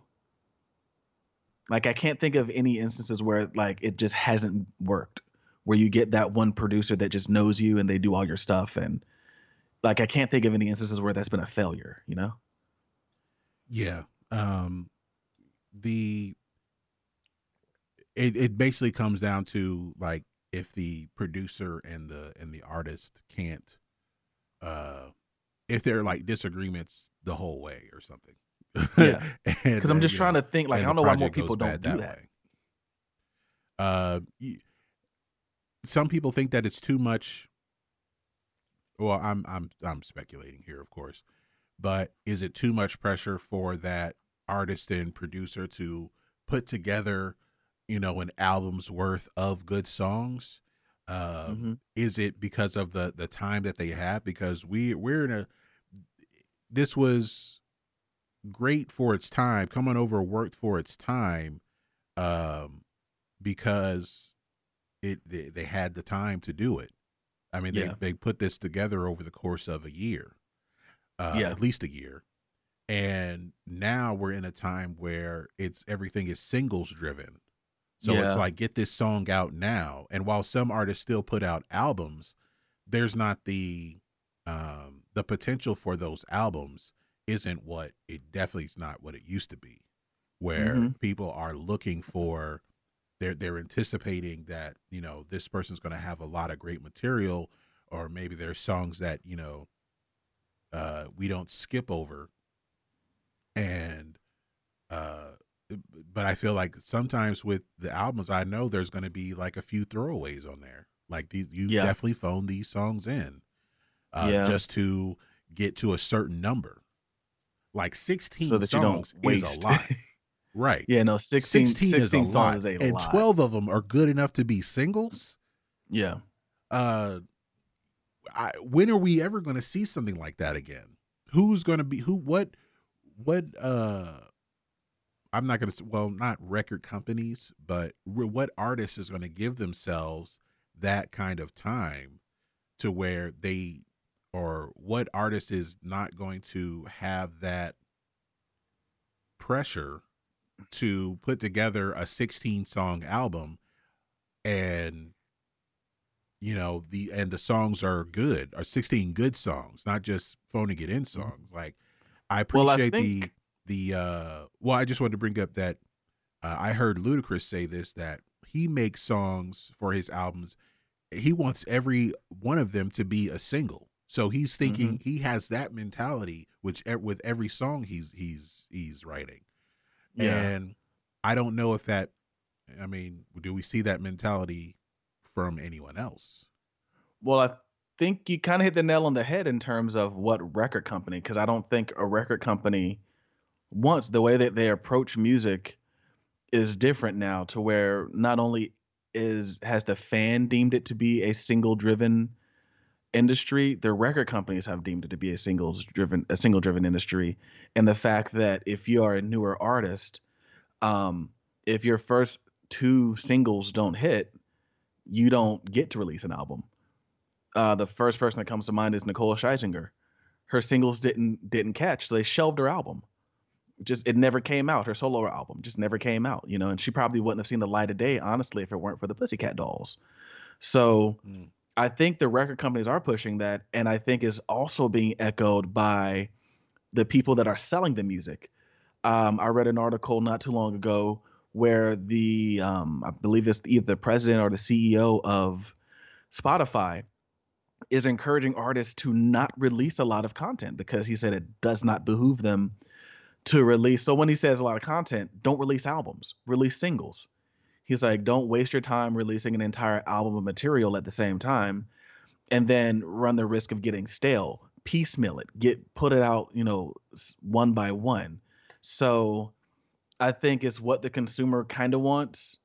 It's what the record companies want, and it seems to be, with Spotify being the biggest music streaming service by subscription base, it seems to be what they're encouraging as well. And I imagine they're encouraging it because they've seen it be the most successful method of putting out music.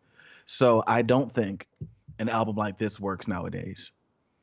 I think we just end up getting 12 singles, maybe 5 or 6 singles before the album even comes out, Yeah. And that's if they even decide to put 12, maybe you put 10, and save the other 6 for another, but it doesn't. I think Justin Timberlake tried it with Man in the Woods, and then I think he kind of found out like even I can't do it anymore. No, To where I and, can he, put and out an he's coming album off of like that. he had done a double album and that. Yeah, he had done some very ambitious stuff in his career. Yeah. But even he found like, yeah, I can't do that anymore. He should have just released singles. Like he probably should have just released Say Something and the one that he had before that for the Troll soundtrack and just kind of kept it moving because like no one's just people aren't really here for albums anymore. No. So this is definitely an album of a different time. Yeah. So It's an let's album of a different time, and I think it's looked on fondly because of how big it was. yeah. But I at least I think we understand. I don't know if everyone else understands, but I think we understand that it doesn't do this now. No, I think the it would latest be, that it it would be could hard maybe to do do this is maybe today. 2005 or 2006. Yeah. Yeah. Let's look at the award history for this album. So it was nominated for Album of the Year. It did not win. It lost to The Miseducation of Lauryn Hill. I'm okay with that. Others nominated in this category: The Globe Sessions by Sheryl Crow, Ray of Light by Madonna, and Version 2.0 by Garbage. Really? Version 2.0 by Garbage? Yeah. That hasn't aged well. I mean, that's not a bad album, but I don't think that aged. I don't think them being in an album of the year category. No disrespect to Butch Vig, but wow. Okay. For Best Country Album, which it looked like it had just been revived. It was in the 60s, and then not until after 1966. The next time they had it was 1995. Academy is just weird. Shania Twain had won the award for Best Country Album for The Woman in Me, but she did not win for Coming Over. She lost to the Dixie Chicks for Wide Open Spaces. Ooh, that's a good album. Which also beat Garth Brooks' Sevens. Yeah, that's man. Oh wait, no, they're just the Chicks. Let me stop. Oh yeah. Let me stop. But okay, that's also a great album. You're Still the One was nominated for Record of the Year, and it did not win. It lost to My Heart Will Go On by Celine Dion. Oh, I bet Celine Dion loved that too. It was also nominated with The Boy Is Mine by Brandy and Monica. They're doing a versus next week. Iris by the Goo Goo Dolls and Ray of Light by Madonna. Man, the late 90s, man, was just that's it was nominated for Song of the Year, of course, and they went to My Heart Will Go On. Nominated with I Don't Want to Miss a Thing by Aerosmith, Iris by the Goo Goo Dolls, and Lean on Me by Kirk Franklin. But Kirk Franklin is credited as the lone songwriter. Yeah. So R. Kelly was just sang on it, I guess. I don't think anything was going to beat out, though, anything from Titanic back then, just of how massive that movie I think My Heart Will is. Go On also won the Academy Award for Best Original Song. So, what did Ricky Bobby say? It won the award for Best Movie of all time. Best movie ever made. Best Country Song. I know I'm not going to know all the songs here. It won for Best Country Song. It beat out This Kiss. Okay. So that's notable there. It also won for Best Female Country Vocal Performance. And see if I recognize any of the songs that it beat out.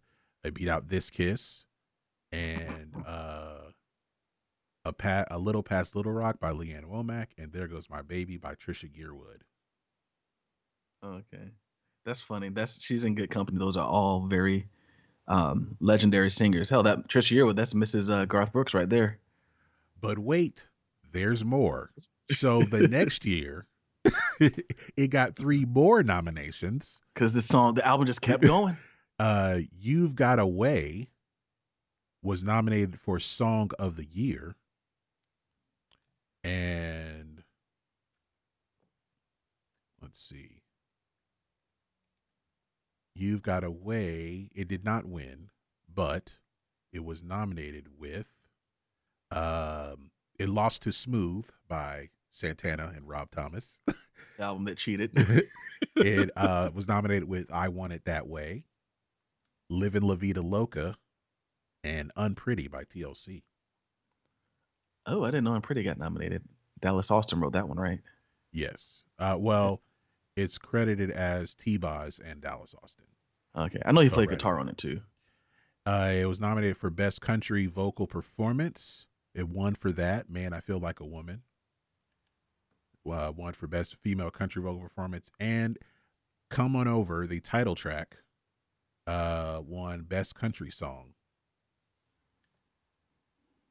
I'm going to look into this to see if there's ever been another album that had singles nominated off of in 3 separate Grammy ceremonies.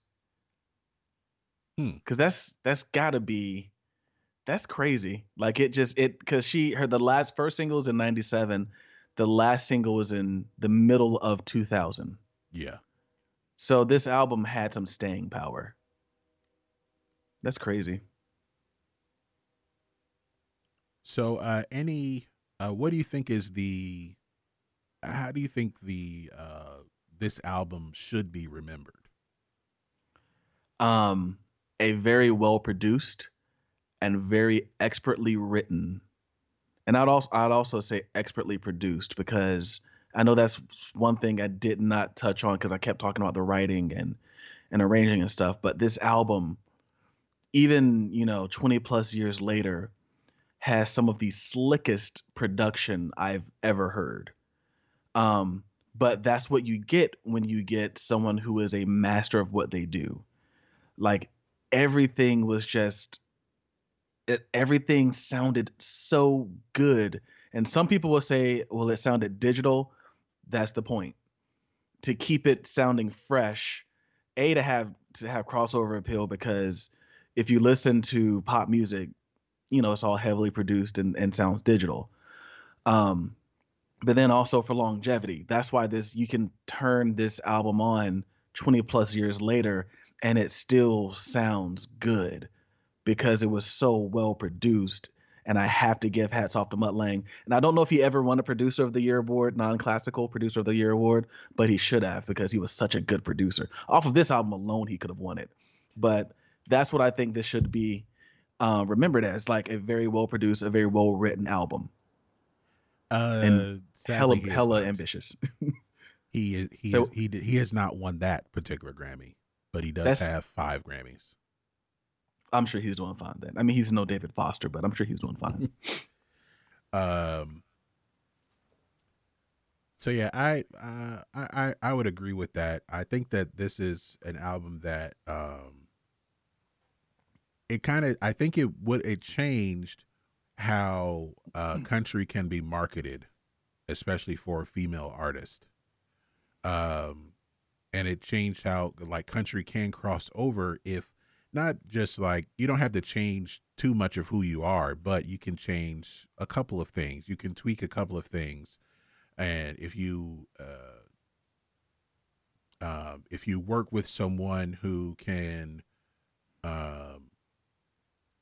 use what they have attained, use their knowledge and from what they've been successful with, and bring it over to a different genre, you can, not to say you would reinvent the wheel, but it could make the album stand out. Because I mean, like I said, this is the best country music album, the best selling country music album of all time.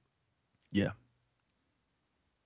Better than Sevens. Better, no, not to be Sevens, not to make fun of it, but because it appealed across genres and radio formats and music television channels, you know, and then they took it international with this, you know, the house music version of these songs or whatever. But it having the it appealed to a lot of people, and then they were able to take it a step further as far as appealing to even more people around the world. So that's why it is so successful. Yeah. Well, that will do it for our discussion on Shania Twain's "Come On Over." I would suggest that, you know, if you haven't listened to it or it's been a while, you should go back and listen to it. It doesn't sound too dated at all, really. Yeah, it doesn't. All right, so we'll get to my earworm of the week. This is a British artist named Sam, but it's not Sam Smith. Is an artist named Sam Sparro. He has an album that came out a couple of months ago called Boombox Eternal. And Hold on, Sam. I know him. I didn't know he was British. I thought, okay, I like Sam Sparrow. I think he's British. I'm not sure. Let me check. He's something. He's got an accent. He was on 2K. That's how I know him. I feel bad for saying that. He's Australian, actually. Okay. Yeah. He's got an accent. I know that much. But he has an album, Boombox Eternal. It's his third solo album, and I think if you like Bruno Mars's 24 Karat Magic, I think you'd like Sam Sparro's Boombox Eternal, because if Bruno Mars was listening to New Jack Swing, so was Sam Sparro. Like, and he was listening to Janet Jackson and TLC and Mariah Carey and Bobby Brown, the New Edition, of course. So he was listening to New Jack Swing for his album too. But with my earworm this week, he worked with another one of my favorite artists, We Are King, and you were talking about how Anchor and Braille is using synths for their project. We Are King is I would say they're the queen of the Moog synths, because they like collect them and they're using them all the time in writing their music, and there's a lot of that in this song. So it's called Outside the Blue. So this is Sam Sparro featuring We Are King, Outside the Blue, and we'll be right back.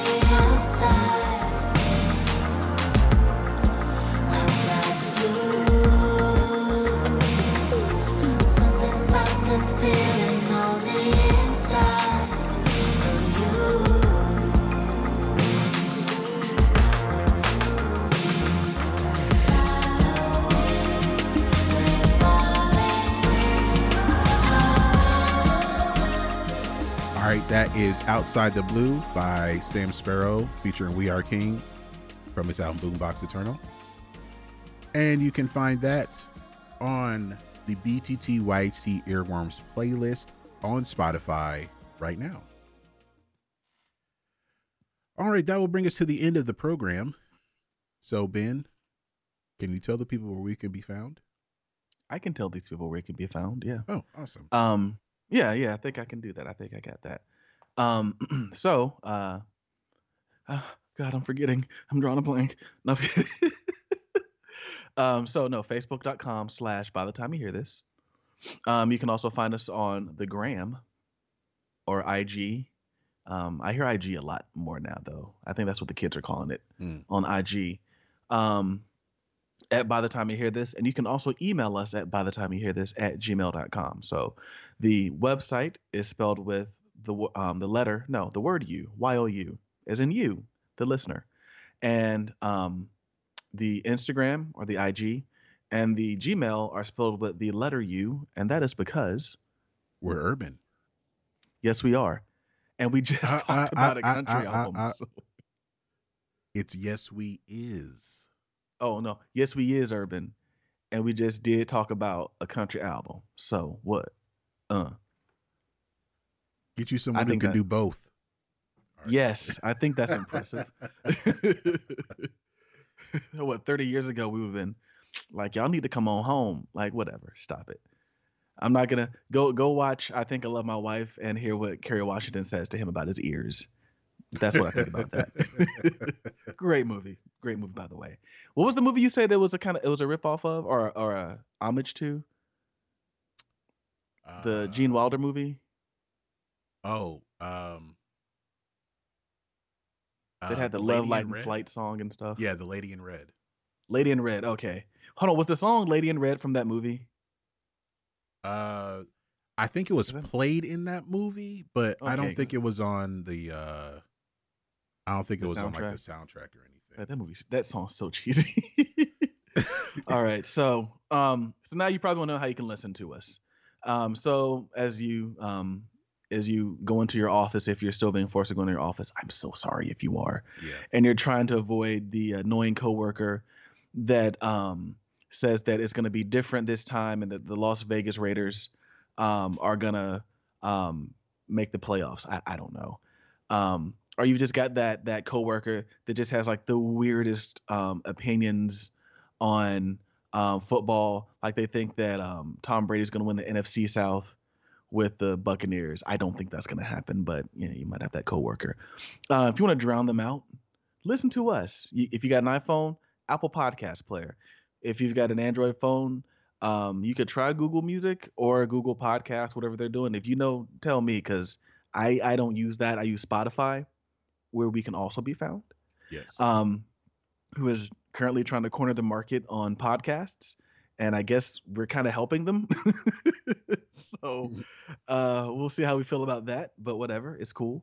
And you can also find us on all of those podcast aggregate websites or apps such as Castbox, Overcast, Auto Radio, Satchel Podcast Player, which has a nifty feature. You can find podcasts recorded in your area. You can find us on TuneIn Radio, Listen Notes, Play.fm. Check us out. Give us a listen. Drop us a review. I believe the only one of those you can leave reviews on is Apple Podcast. So drop us a review. If you leave anything less than, 5 stars, we're going to think that you're a hater. Yes. So don't be a hater. Leave us a 5-star review. Tell us what you think. Shoot us an email. Give us some, show ideas, send us your music, any of that stuff. We love to hear from you. Yes. The movie is called The Woman in Red. That makes a difference. But I was looking at the soundtracks. I know Stevie Wonder, I thought he wrote some of the songs, but he actually wrote all of them, except for one. But like The Lady in Red was not included. But I think The Lady in Red came out like 2 years later. So gotcha. I remember Love, Light, and Flight was on your Because 5 for Stevie Wonder. So yeah, that was the first time I'd ever heard of that movie. I've actually still never seen the movie, so Oh, okay. yeah. I mean, I seen I Think I Love My Wife, and I was like, oh, I looked at the plot. I was like, yeah, that's totally I Think I Love My Wife. And you have one of the biggest comedic actors at the time making that movie, and then of course Chris Rock being one of the the bigger comedians at the time. So it just makes sense. Great minds think alike. Yeah. So what should we end the show with?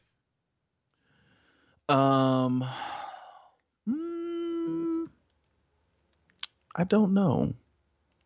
Let's see. We could end with When. I know that was, like I was mentioning, that's one of my favorite songs on the album. I don't think we played that one at all. We talked about it briefly, but I don't think it got played. I'm down with that. It's got a nice driving beat to it. Some good guitar work in it. All right. Just want to make sure I wasn't playing the international version.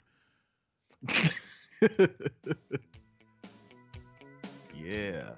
All right. This is When by Shania Twain from Coming Over. Thank you all for listening, and we'll talk to you very, very soon. Peace. Peace.